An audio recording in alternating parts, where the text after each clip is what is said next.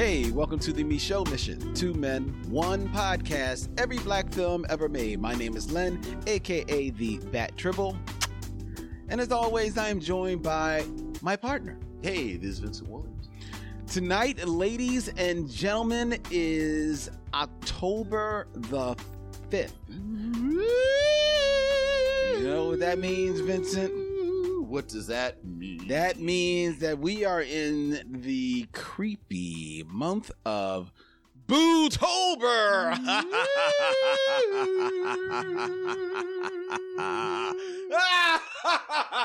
right, don't hurt yourself over there. Yes, ladies and gentlemen, Bootober is here. Yes. As the Michaud Finally. Mission celebrates everything that is great about black horror. Yes. All month long. And boy, we are going to kick things off in grand style tonight as we take a look from 2019 writer, producer, director Jordan Peele's sophomore effort, Us. How do you follow up Get Out? You follow it with Us. Yes, you do. Starring Lupita Nyong'o, Winston Duke, Elizabeth Moss, and Tim Heidecker. Winston Duke in his little shorts.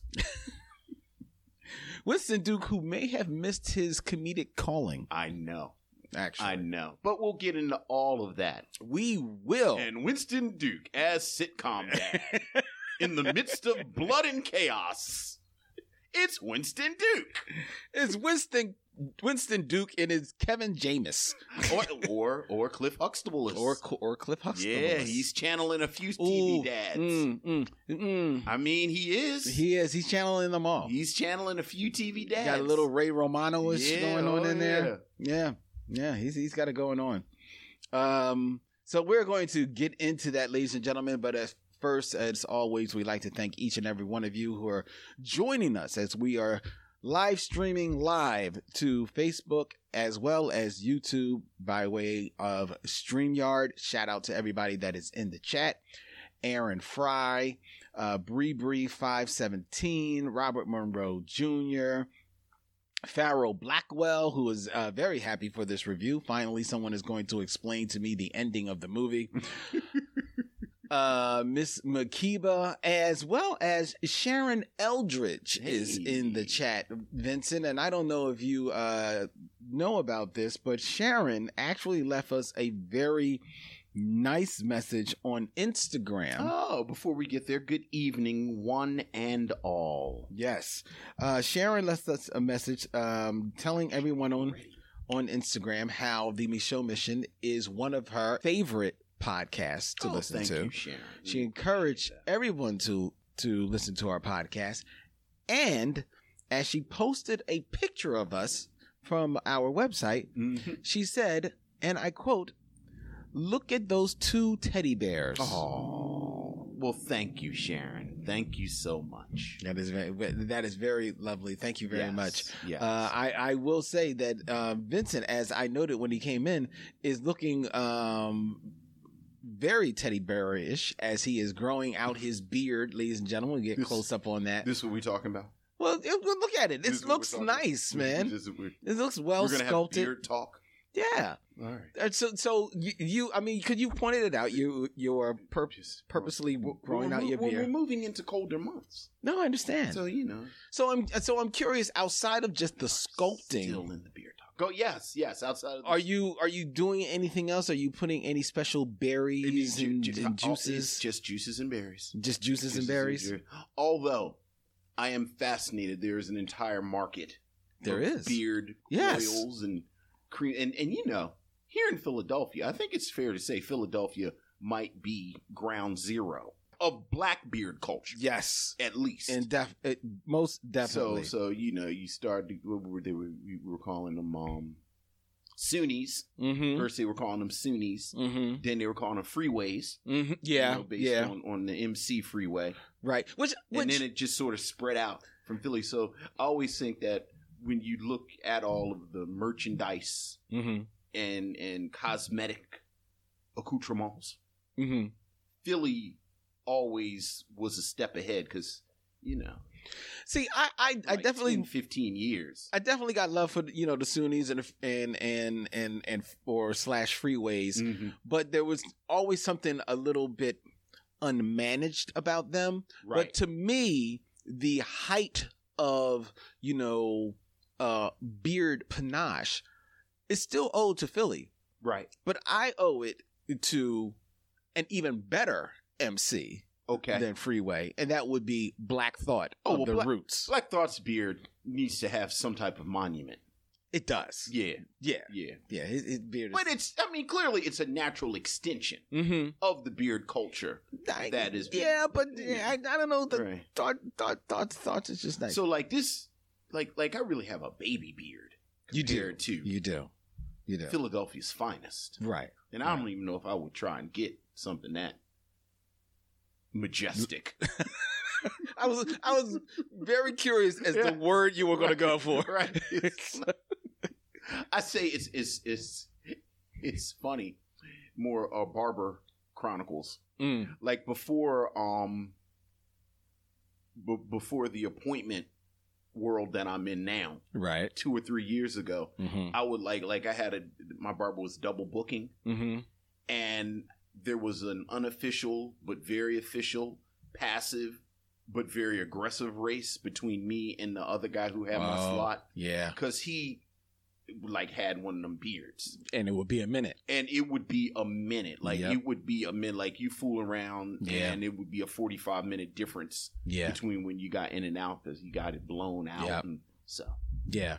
I used to, back in my barber days, the fight was to not get to the barbershop early, because we got to the barbershop. When I went to the barbershop, we got there at 6 o'clock in the morning on a Saturday. right, that was my dad's appointment time. But the rush was to get to my barber's house Mm-hmm. to pick her up and bring her to the barbershop, because whoever picked her up, of course, got the first cut. Of course.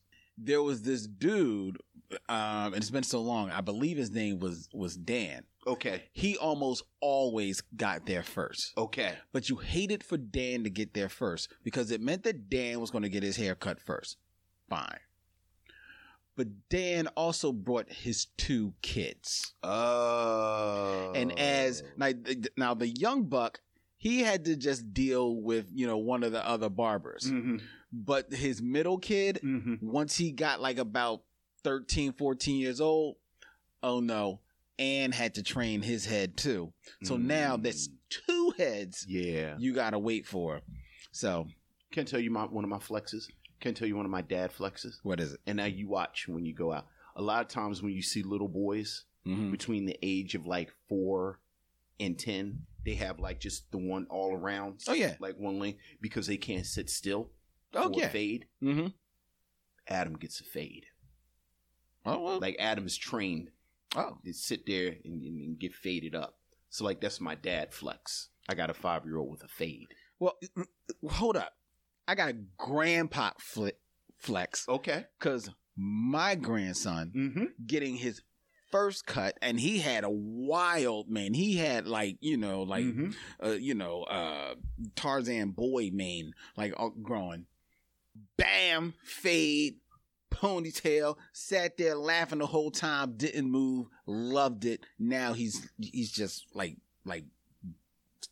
killing it. Impressive. So that's him now? Yes. Every 2 weeks? Every 2 weeks. Every 2 weeks. I love to see a boy initiated into the ways. Exactly. We have a bit of news that we want to share with people. What's a bit of news? Well, I think it is only appropriate that Michaud Missionaries join me and Vince as we all rise for some good news. All right. As Order in the court. You know you should have left this gavel over here with me. God. I knew you. See, I thought you played with it before we started, and then it would be get out of the way. But no. Yes, they can't see the gavel. They can't see They just it. hear it. They just hear it. Just hear it. So All right. show them the gavel. That Vince is it's a gavel from a new podcast that I'm doing. But you know who else has a gavel? Simone Missick. Yes, she does. In All Rise, which the OWN network has picked up the once canceled CBS legal drama for a 20-episode season 3 to air in 2022. And they will also begin airing the first 2 seasons on the channel as well.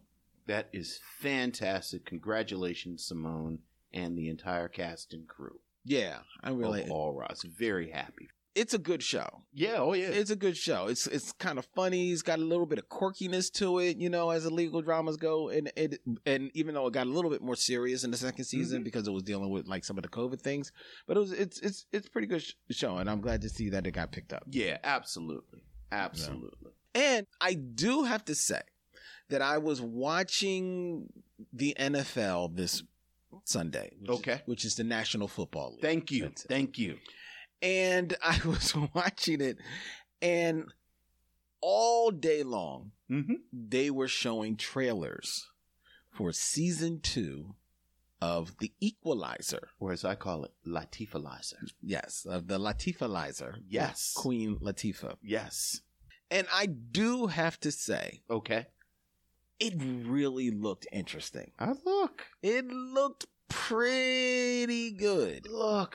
People, I may have to sit down and check out the Latifalizer. Look, people have disdain for a lot of those CBS shows, and oftentimes I am people. Yes, but they are solid shows. I don't know, man. CSI Mayberry. I think they're solid shows. Like, look, it's on. It's solid. You know what you're going to get. They hit that formula. Yeah. Like, everything doesn't have to be Twin Peaks.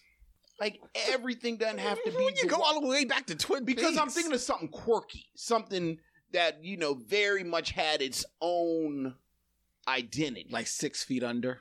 Or 6 Feet Under. Okay. Or our beloved The Wire. Like, everything doesn't have to be that. Okay. So, So I may have to check it out. Right. I also may have to hunker down and get Apple TV. Okay. All right. Not because of Ted Lasso. Not because of Ted Lasso. I don't care about Ted Lasso. Okay. All right. I don't care. Everyone document this because I know Lynn well enough. At some point in the future, he's going to watch Ted Lasso and he's going to say, I really like this. Yeah. And I'm going to remind him of because now you've moved into It won't happen. Curmudgeon? I'm not going to watch Ted Lasso. You just ain't going to watch it. No. Just not going to watch it at all. No. I think I'll be fine. Okay.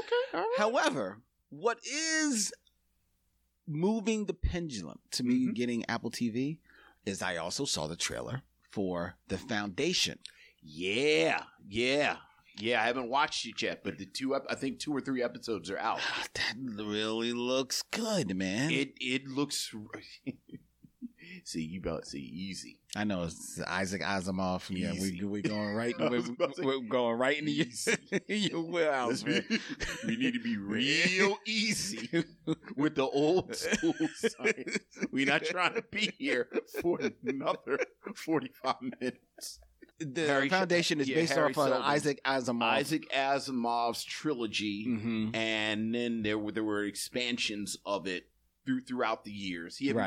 There was even a point where I believe, the Foundation didn't connect to some of his other series, right? But Foundation was his big, right? That's his big thing. That's his big. Well, arguably the robot. Well, okay, right. Stories, right, and the Caves of Steel too. Oh, easy, okay, easy, okay, all right. Stay on track, Fitz. All right, but yes, the Foundation is one of the great. Right. Isaac Asimov projects. And the lead in this story, Harry Seldon. Right. Yes. Who, I don't know if much is made of his appearance in the books. He's but they've changed it. They've changed it so that the problem okay. I'm just trying not to turn it into a thing. The problem with making Foundation into a film or television series historically has been there aren't really characters right in it. because it covers a span of thousands of years. Right. Like, the general plot. Mm-hmm. So, there's a galactic empire. Harry Seldon is basically a super mathematician. Right. And through his advanced mathematics, he has predicted that this galactic civilization is going to fall. Mm-hmm. And there's going to be thousands of years of chaos and dark ages. But that can't be prevented. However, what can be done is you can shorten the amount of time of the dark ages. And you can set up basically a foundation. Right. And the foundation will be the repository of knowledge and so on and so forth. And the books are about this history. Mm-hmm. But because of the nature of the story, Harry Seldon himself, I think, is in Foundation, like the first book. But then, again, it goes thousands of years. And the major change that they've made with the series, I believe, because I still haven't seen it, but I believe the major change they've made is they've somehow figured out a way to keep him around. Right, right. And then they're like the emperors, from what I understand, they're going to keep some of them. So they've basically changed the story a little bit. And I have heard some traditionalists say that this is Foundation in name only because they've changed. But I haven't seen it. But I'm looking forward to and watching the character of Harry Seldon is played by Jared Harris. Yes. Who is a phenomenal actor. I was about to say, who's a really good actor. Yeah, I enjoyed him when he was on Mad Men, and then he actually was in Chernobyl on HBO. I never saw that. Yeah, it was, which is dark. But he was great in Mad Men. So I might, And then the other changes they made, which I don't think will affect anything. Of course, the original Foundation was written in, I think, the 40s or 50s, maybe the 50s, maybe up to the early 60s. Lily White. Yes, and one of the lead characters. Blindingly white. One of the lead characters now, Gal Dornick, is who's Harry's protege, is now played by a young black woman. There's a fair number of people of color in the cast. Right, yeah, more than a few. So that looks interesting. I mean, it looks a bit. Look, Apple.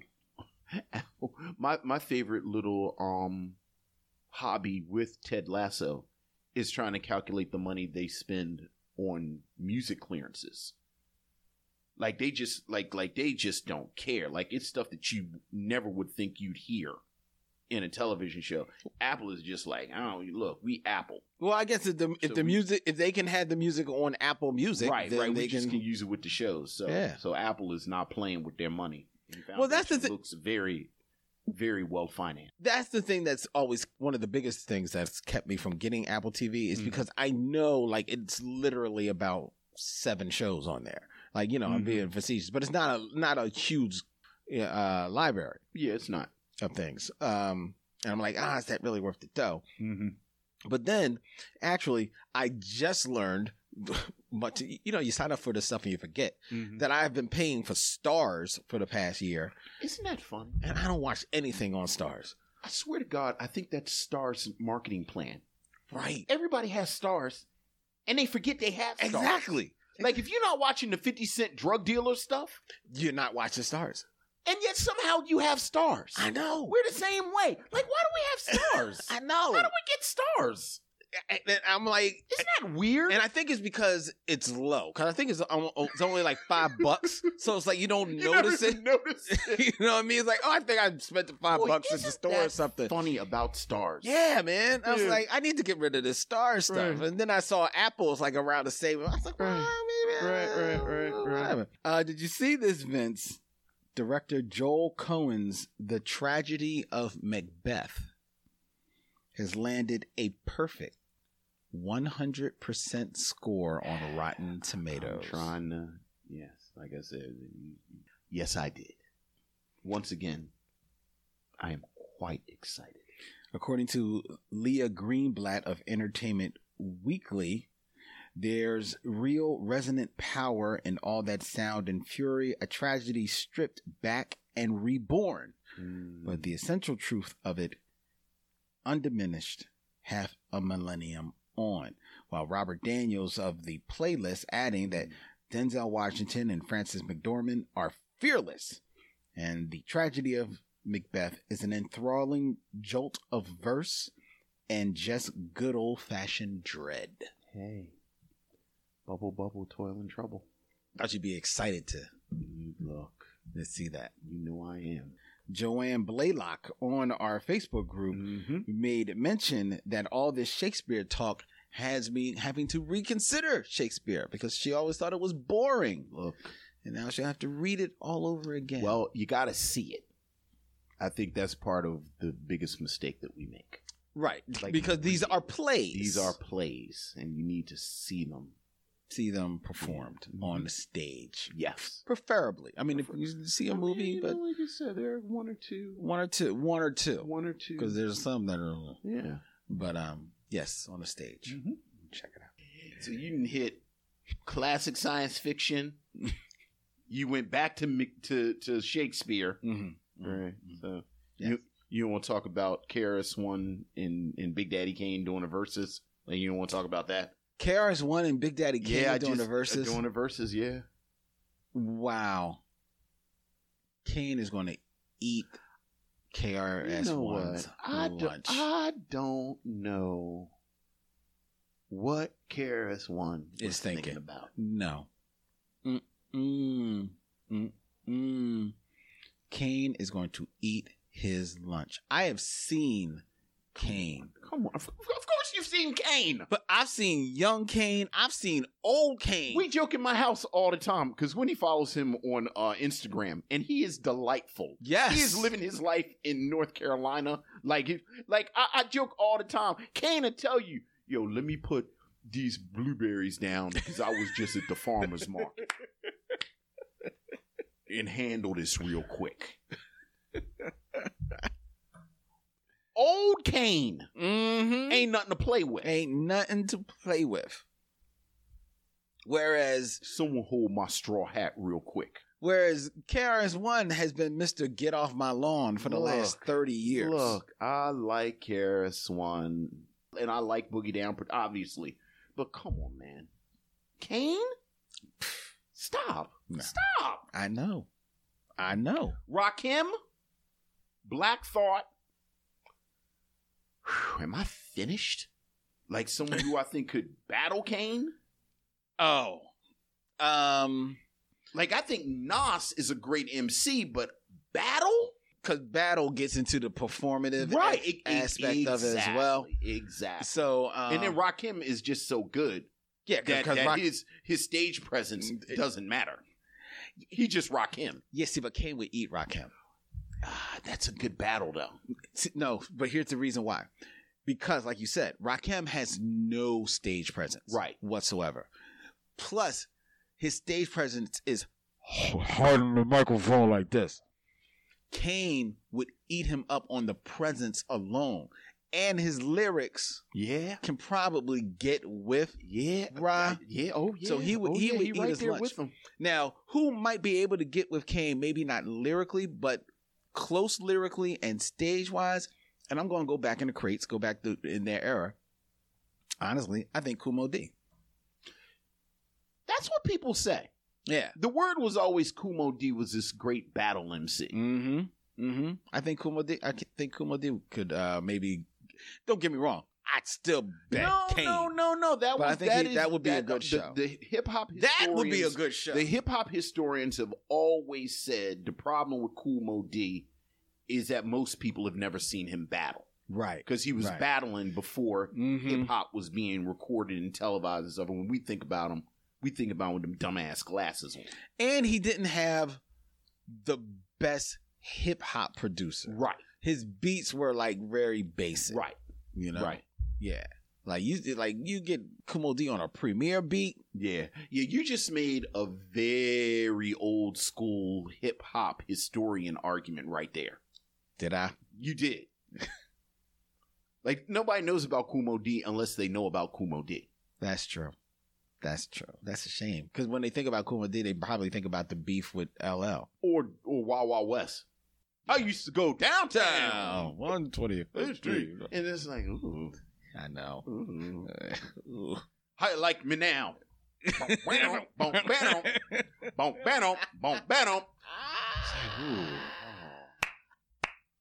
Oh, Kool Moe Dee. But real heads always know. Talked about Kool Moe Dee. Kool Moe Dee. You got it. So there you go. There you go. Now we've done the hat trick of distracting Vince. So we've done old school science fiction. We did Shakespeare. Now hip hop. And now hip hop. So just trying to keep me on track. And now all roads lead to us. All right.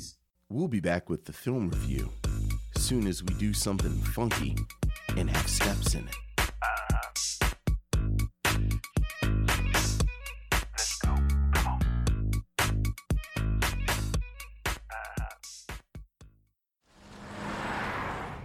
Take the dent out of the bag. That's a classic right there.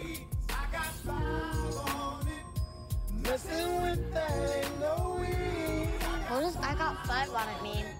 It's about drugs. It's not about drugs. It's a dope song. Don't do drugs. Get in rhythm.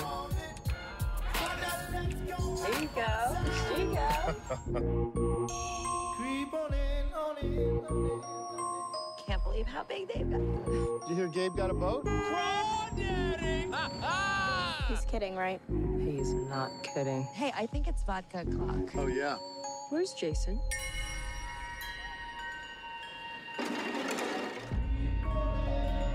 Jason? Where were you? I didn't know if you were lost. Stick with me, and I'll keep you safe.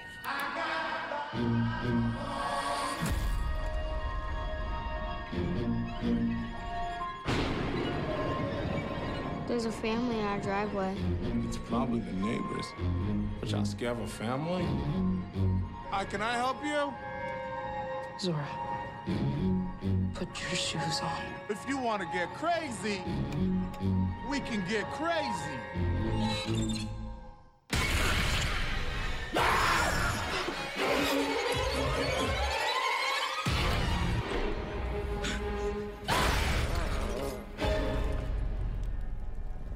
What are you people?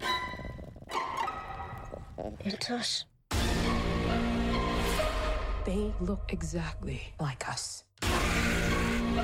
They think like us. They know where we are. We need to move and keep moving. They won't stop until they kill us. Or we kill them.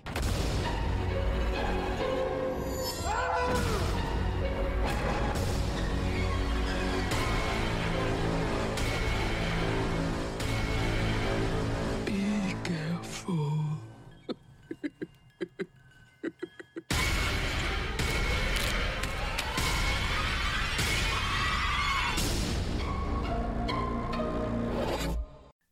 Us, an American horror film written and directed by Jordan Peele, starring Lupita Nyong'o, Winston Duke, Elizabeth Moss, and Tim Heidecker. The film follows Adelaide Wilson and her family, who are attacked by a group of menacing doppelgangers. This film, the sophomore effort from writer-director Jordan Peele after his highly successful debut with Get Out, had its world premiere at South by Southwest in March of 2019 and would go on to be a critical and commercial success off a budget of $20 million, grossing $255 million worldwide. Yes, sir. Receiving abundance of praise for Peele's screenplay, direction, the musical score, and as well, and of course, Lupita Nyong'o's stellar performance in Us. Vincent's selection to kick off our month that we call Bootober. Vincent, what say you of Us? Well, before I begin, I'm going to invoke Mission Michaud privilege that we use every once and again, which tells you how important this is. All right.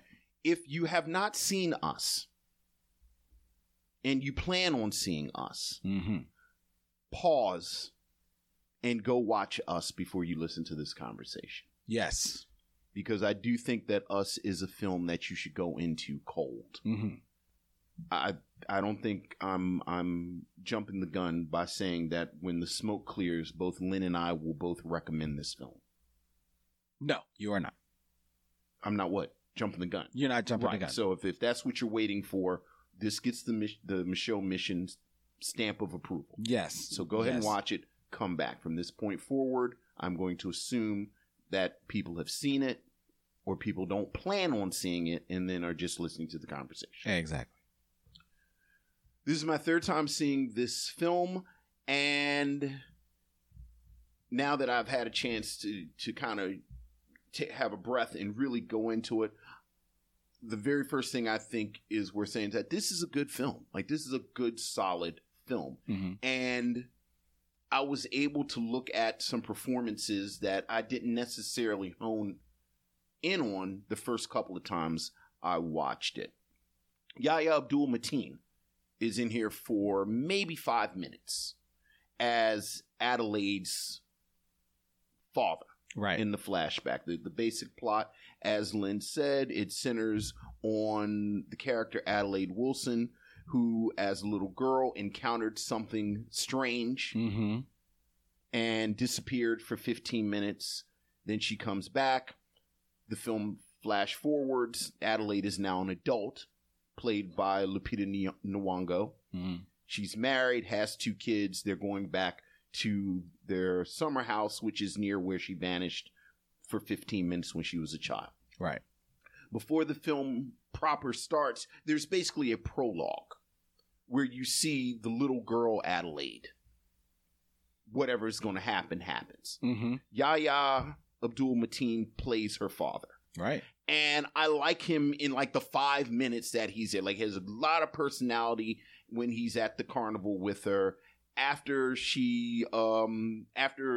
Adelaide is missing and they find her and they take her to a therapist because she's not talking, there's this really sweet moment where he kind of pulls on her ponytails and you kind of see this love with a father and a daughter. And another quick moment, at the end we see another flashback and we see the tethered version of this character. And I loved his physicality in that moment. Like, enough that I made note. I was like, wow, this is really nice physicality from him.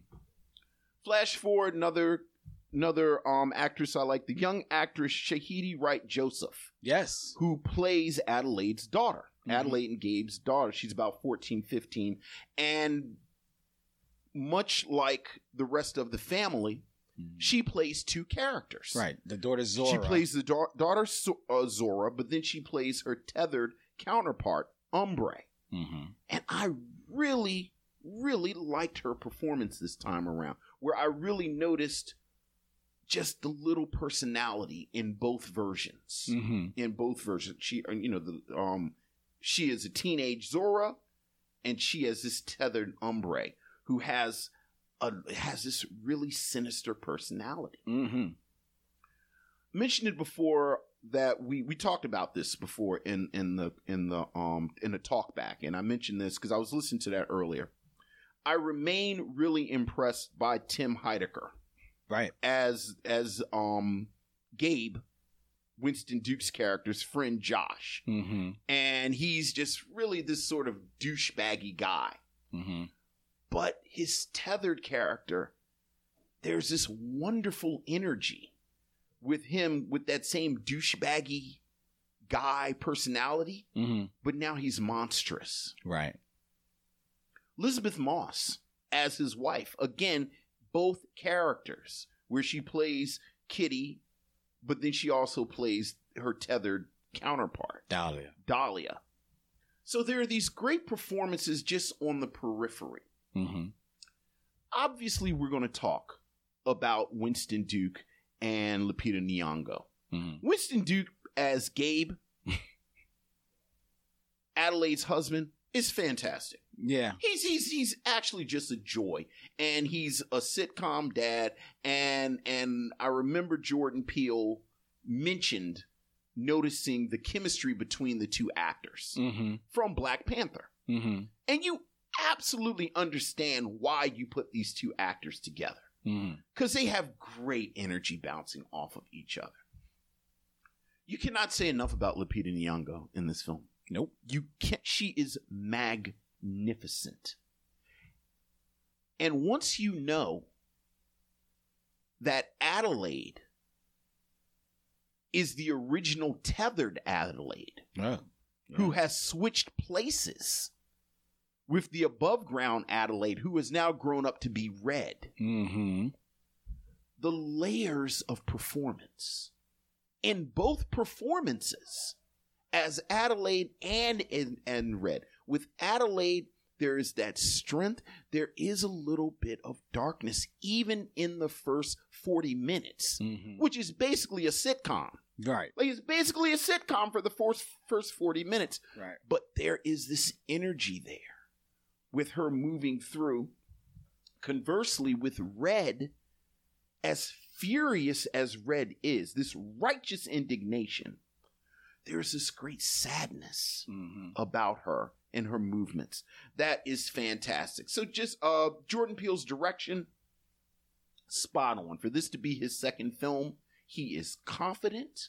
The just shot to shot compositions, his control of tone. As I said, it is basically a sitcom for 38 minutes. The confidence to have that with just a bit of foreshadowing. I mean, it's definitely foreshadowing. But, you know, the thing about a horror movie is that once you've seen it once, that sense of dread, there's a lot of it that goes away. Right. So now it has to stand on its own merits. And this is a film that stands on its own merits. Just on the level of direction, composition shot, the way everything is put together. As a film, we'll talk about the weaknesses, which I think, you know, it kind of doesn't quite stick the landing for as a film itself. But overall, just as a film, really enjoy Us. I've enjoyed it every time I've seen it more. I catch more and more nuance, more and more things each time I've seen it.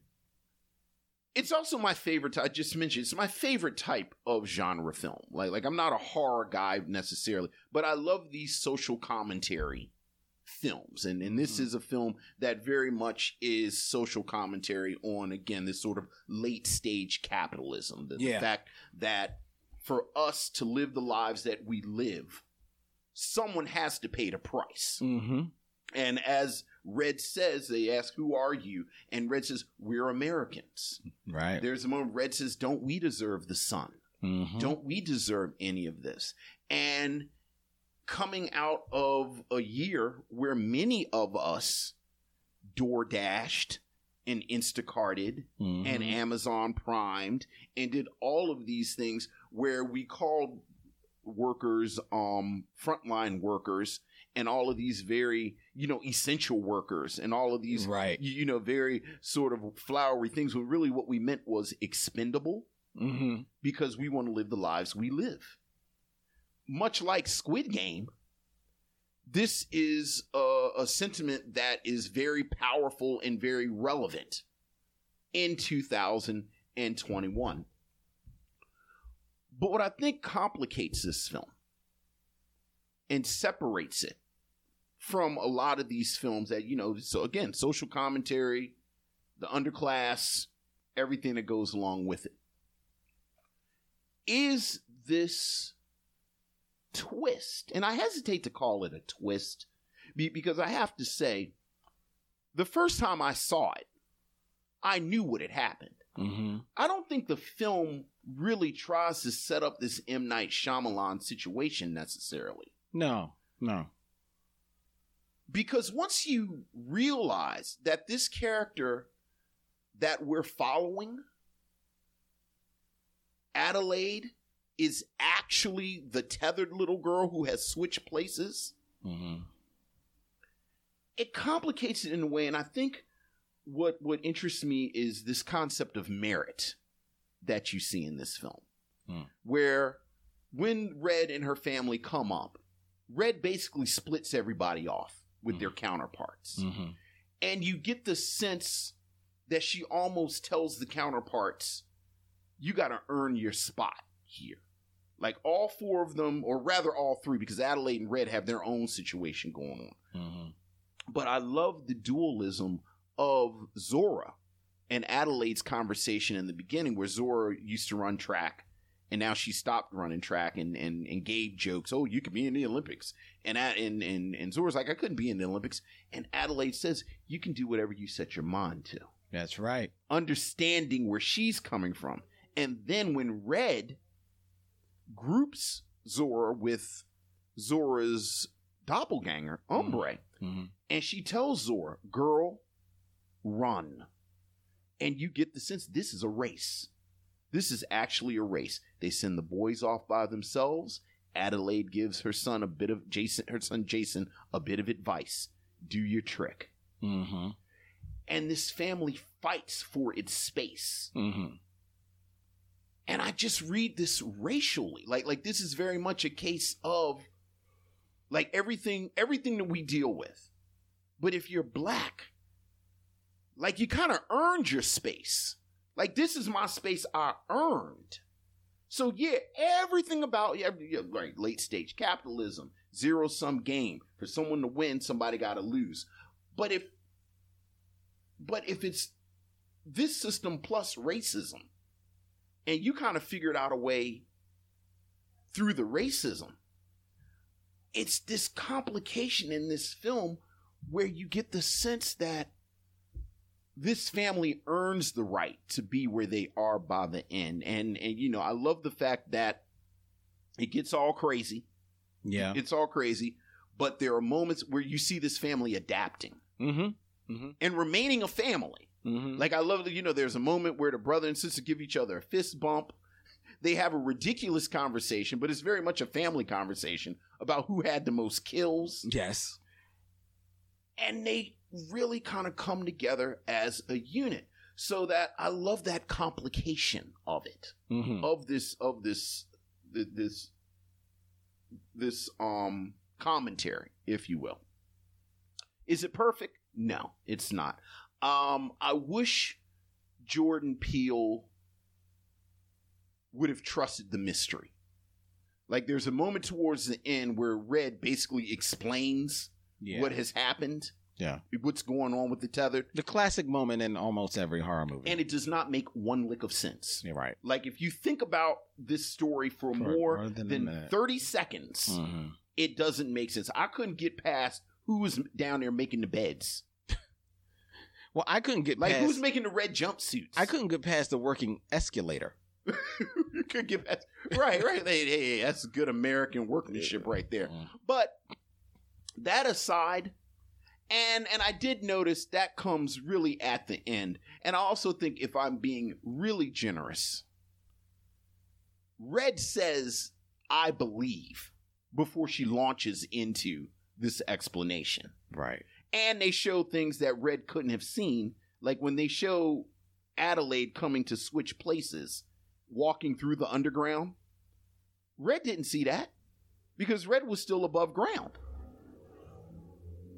Wait a minute. When they show the actual flashback of Adelaide walking through the underground, and they show all of the tethered pantomiming what's happening in the fair. That's not Adelaide. No, it is. That's who becomes Adelaide. Like I'm calling Adelaide the tethered. Okay. Red is the little girl who got switched. Right. So that's Adelaide walking to switch places. Right. Basically with Red. Yeah. Red is describing it. But Red couldn't have seen that because Red was still above ground. And Red says, I believe this is what happened. So she's kind of an unreliable narrator if you want to be generous. Okay. I get what I believe she's being reliable in that moment. I don't agree with your assessment of that. It doesn't make a lick of sense regardless. But this is really a ding.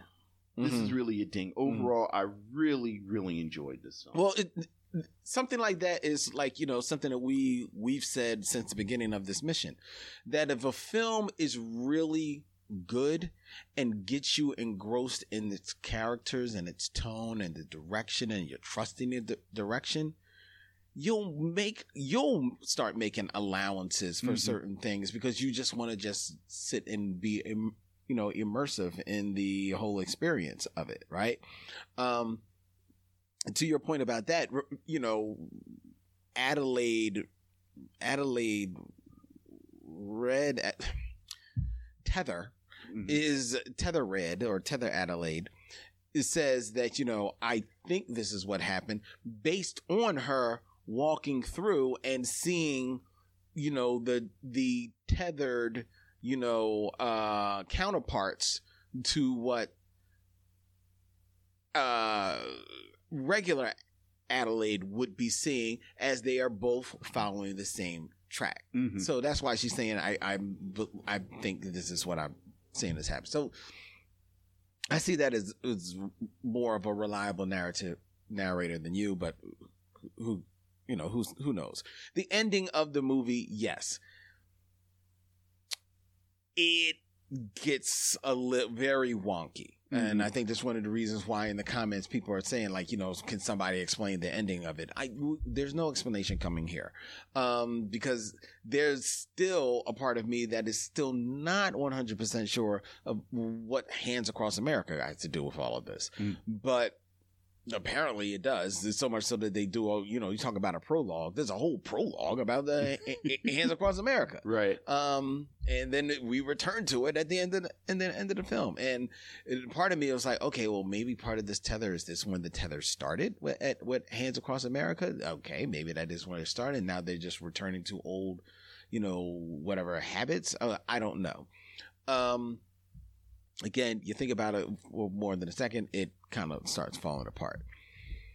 But in many ways, this film, which I don't want to inundate the audience right now, I second almost every one of your remarks in regards to this film. I think it's an excellently made film. I think that tonally it is pitch perfect. I think that even the sitcom feel of the beginning, as the film starts to descend more and more into the macabre aspects of the story, that you can actually feel that happening with the shift in how the characters are dealing with one another, and you can almost see the hair raising on the back of the neck of Lupita Nyong'o the longer that she stays in this beach house. So I think it's pitch perfect in that way. I too celebrate all of the acting in this film. We've gone on about Lupita Nyong'o and many other things that we have seen her in, from Black Panther to Queen of Katwe, but we don't often get an opportunity to see another one of my favorite actresses, Elizabeth Moss. I almost am never disappointed when I see Elizabeth Moss in a project, and it was nice to see her here, having fun, as it were. I also appreciated that this film, I think, plays fair with the audience. You gave it away at the top of your review about, the switch that happens between Adelaide and Red, when they were younger. The film doesn't directly spell that out until almost the very end of the film, but the signs are there all along. One sign that I never really picked up on before until I think upon repeat viewing and reading commentary about the film was how, Adelaide, when she is with her family, especially when they're grooving to "I Got Five on It," which is a recurring theme in the movie, she's like just a little offbeat with her snapping. There are moments when she actually in a fit of rage, kills one of the tethered, and you hear her kind of just like start grunting as all of the other tethered do. And I think even more so in this film, upon this rewatch, I don't know why it never dinged with me before, in that Red is literally the only tether that shows any sense of like intelligence. Yeah. You know, actual speech. And you learn that she's the one that put together the plan and kind of like the leader of it. Everyone else is just mindless grunting at each other, howling at the moon, as it were. Yeah. So, you know, that plays fair along with it because there's something different about Red. And then, of course, you find out what it is. And I like watching it now. It's like, wow, the signs were there the entire time with this film. And for some people, there are some people that caught on right away, which is fair because, you know, going back to the earliest days of the Twilight Zone, which this film definitely feels like an extended episode of the Twilight Zone. He talks about, I think it's the Doppelgangers. Right, exactly. Yeah, an episode of the Twilight Zone called was it the Twilight Zone? I think it was an episode of another show. Or is that I think Outer Limits? Outer Limits, I believe. Yeah, it wasn't, but he definitely is talked about the long, but he's also talked about his long, love of the Twilight Zone of Rod Serling, and it's all over this film. But just like all of those, you know, shows and those anthology series, you know, you kind of know what's going to happen, but the whole idea is the journey there. Sure. You know? And this journey is just definitely worth taking. You read some of the racial aspects of the film, and they are definitely there.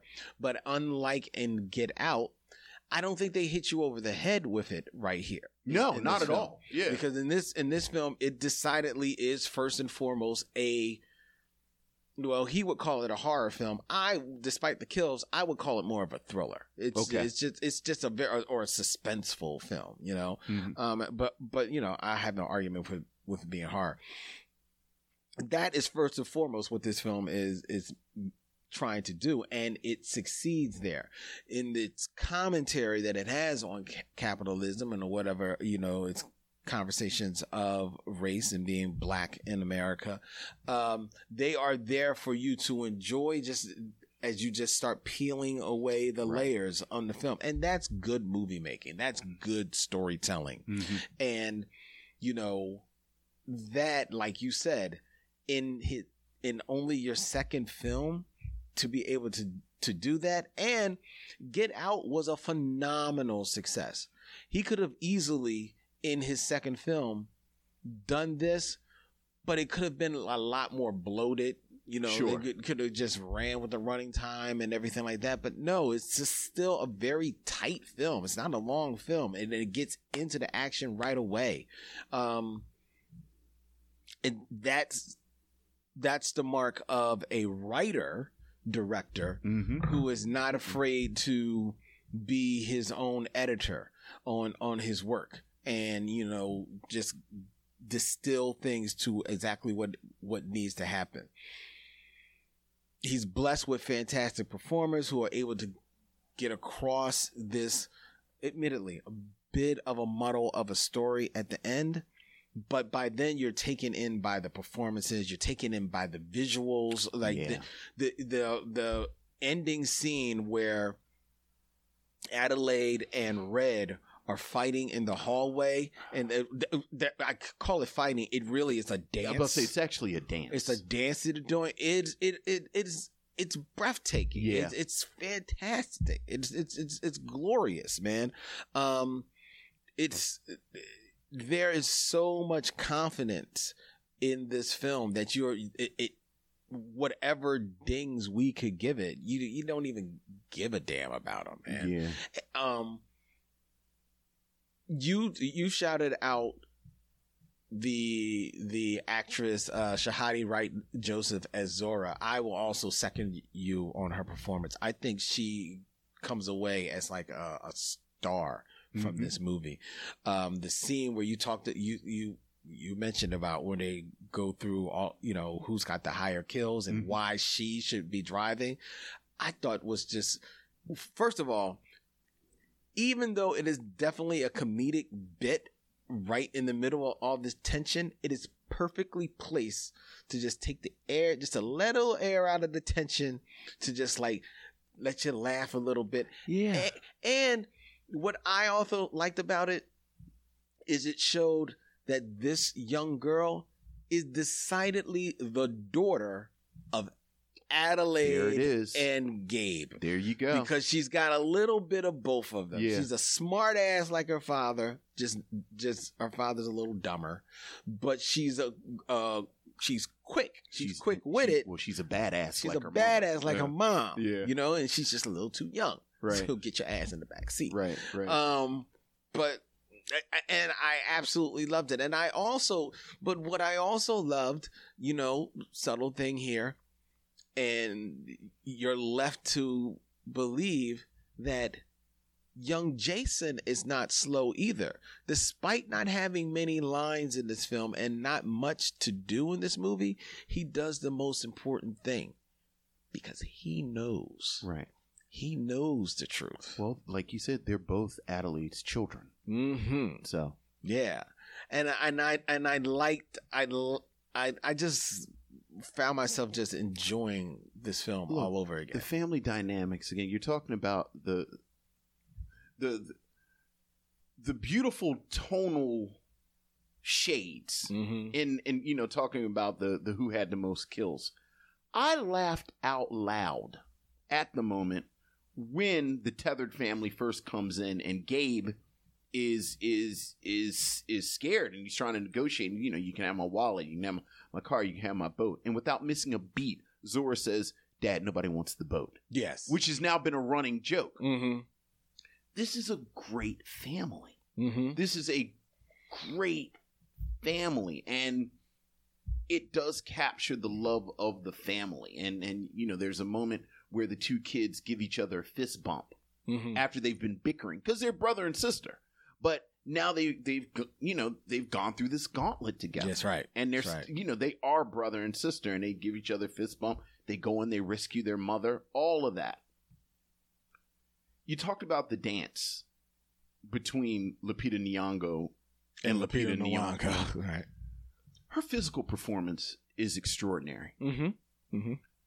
Talking about the sadness in Red. When you realize that Red is Adelaide and you watch her come into the house, and what you're really seeing is a little girl who hasn't been home in 20 years. And I love how she picks herself up and sits in the chair cross-legged because it's probably how she sat in the chair the last time she was there. Well, she wasn't at this beach house. That's where, I think the implication is that's where they were when they went to the carnival. This was her family's beach house? Yeah, because those are all pictures. Oh, that's right. That's the family house. That's right. So, that's how come she knew that the key was hidden in the rock. Right. All the kids know where the extra key is. Right. Like you said, the film plays fair. Mm-hmm. So that once you know, Adelaide don't have to break into the house. Right. Red don't have to break in the house. She know where the key is. Yeah. So yeah, it really is just a great film. Somebody Down to Mars Girl on YouTube is asking, I really wish Jordan Peele would explain the significance of the scissors because that played a role in the marketing of the film. I think that, along with the recurring motif of the number 11 in this film, is another aspect, and there are other little like Easter eggs in here of what I read was that how two things that are the same thing, right, can come together to make a whole, such as the two parts of a scissors, right, and the scissors as a symbol of cutting the tether. To cutting the tether. As she said, this is the untethering. Mm-hmm. Right. And then the one-to-one is just two.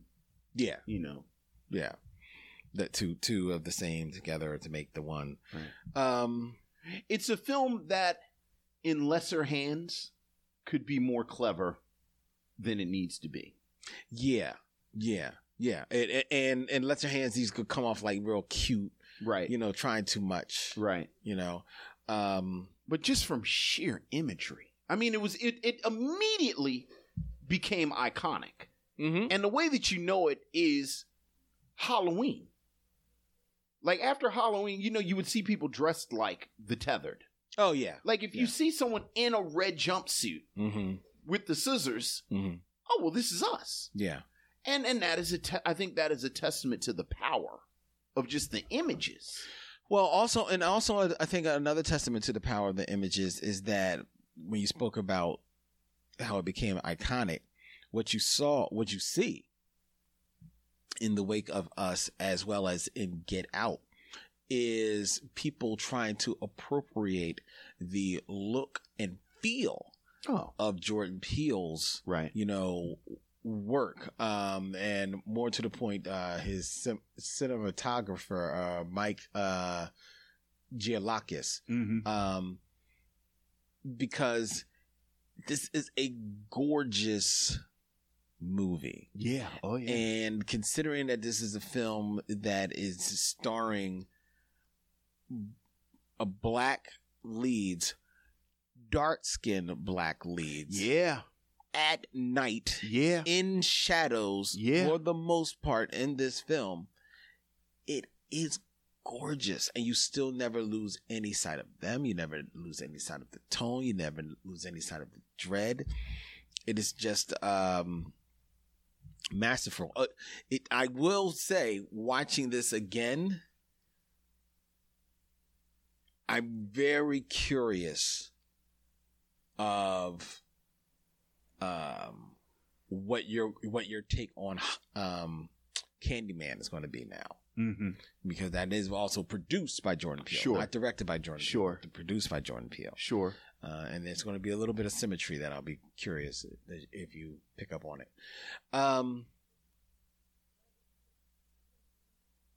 Would you, Down to Mars Girl said that was the Blackest Family costume, the Halloween following that movie. You're actually right. That was the Black Family costume. Would you, Vincent, recommend that people watch Us? Well, I think we've answered that already. Yeah, but I would wholeheartedly recommend people watch Us. I think always I think about how we've talked about Barry Jenkins, and I've kind of held off from saying things until we got 3 Barry Jenkins films. So I am very, very hopeful about this third Jordan Peele film that's coming out, Nope, so that I can have 3 and you can have a pattern where Jordan Peele is almost at that. I think you have to watch everything he makes. Like I think he's made 2, dare I say, important black films in a row, and much like you, we didn't dig into it that much, but I do think you can enjoy this film on so many different levels. Yeah. And in that regard, I won't say it's better or worse than Get Out, but it's different than Get Out in that aspect. Like in a lot of ways, I don't know how many layers there are in Get Out. Like, Get Out is just sort of pure. It's just this pure film that it's all this one united message. Whereas, as you said, you can look at this as a horror film. You can look at this as social commentary. I think there's this amazing read of like the black middle class in this film. Like all the Howard University. Like, this is a upper class or upper middle class black family kind of navigating all this. So this is a film that not only do I think you should watch, I think this is a film that rewards rewatching. And I maybe have changed my opinion because I've always said that I thought Us was scarier than Get Out. But I think, like I said, once you know, well, basically what you said, like you said, it's not even necessarily horror; it's more thriller. Mm-hmm. Like I love the tone of this film. That for people who are like me, who don't necessarily like horror films, I would recommend this to them as well. I would recommend it as well. I guess there's a little bit more of a dread in Us. I tend to think that Get Out, maybe to me, as far as on that scary vibe, is maybe a hair scarier, but definitely only like the first time going around, because sometimes once you know it, right? But like the moment in Get Out when that lady stirs that teacup, I mean, that still takes your heart away, because and you see him trying to it's I think the character's name is it Betty, when she goes no. That is one of the most unsettling things I've ever seen in my life. Yeah. So and as good as Us is, there's no moment like that in Us. Right. Especially when, again, I found myself really, really sad for Red. Like, I was just so sad for her. Like, everything she did, even, when the boys were playing and one of them starts yelling, and she says, I think that one's yours. Yeah. And she's just sort of pantomiming being a mom. Because when she was 11, she got kidnapped. So she doesn't really know how to. Yeah. Like she just sort of remembers her mom. This is something her mom would say. Right. And it was just really, really sad to me. Yeah. Let me just a little one last little bit of business. The actress who plays her mother in the flashbacks, Anna Diop, who is actually seen now on HBO Max's Titans, as Starfire. Doesn't do a lot. Has maybe 3 lines. Like even Yahya Abdul Mateen has more to do than her, and he's not in it that much. No, not at all. But it does say something about the caliber of actor that Jordan Peele pulls in for a minute. Exactly. Like a minute. Right. So So I would definitely recommend that people watch Us. What I would not recommend is the versus idea that Farrell Blackwell is throwing out there in the text. Eddie Murphy versus Tyler Perry. And no one wins. No one wins on that. All right. So before we tell you what we're going to be watching next week in Bootober, ladies and gentlemen, we invite you to follow us. Go to our website. It's a cool website. There are cute teddy bears there, according to Sharon Eldridge. And it won't go down.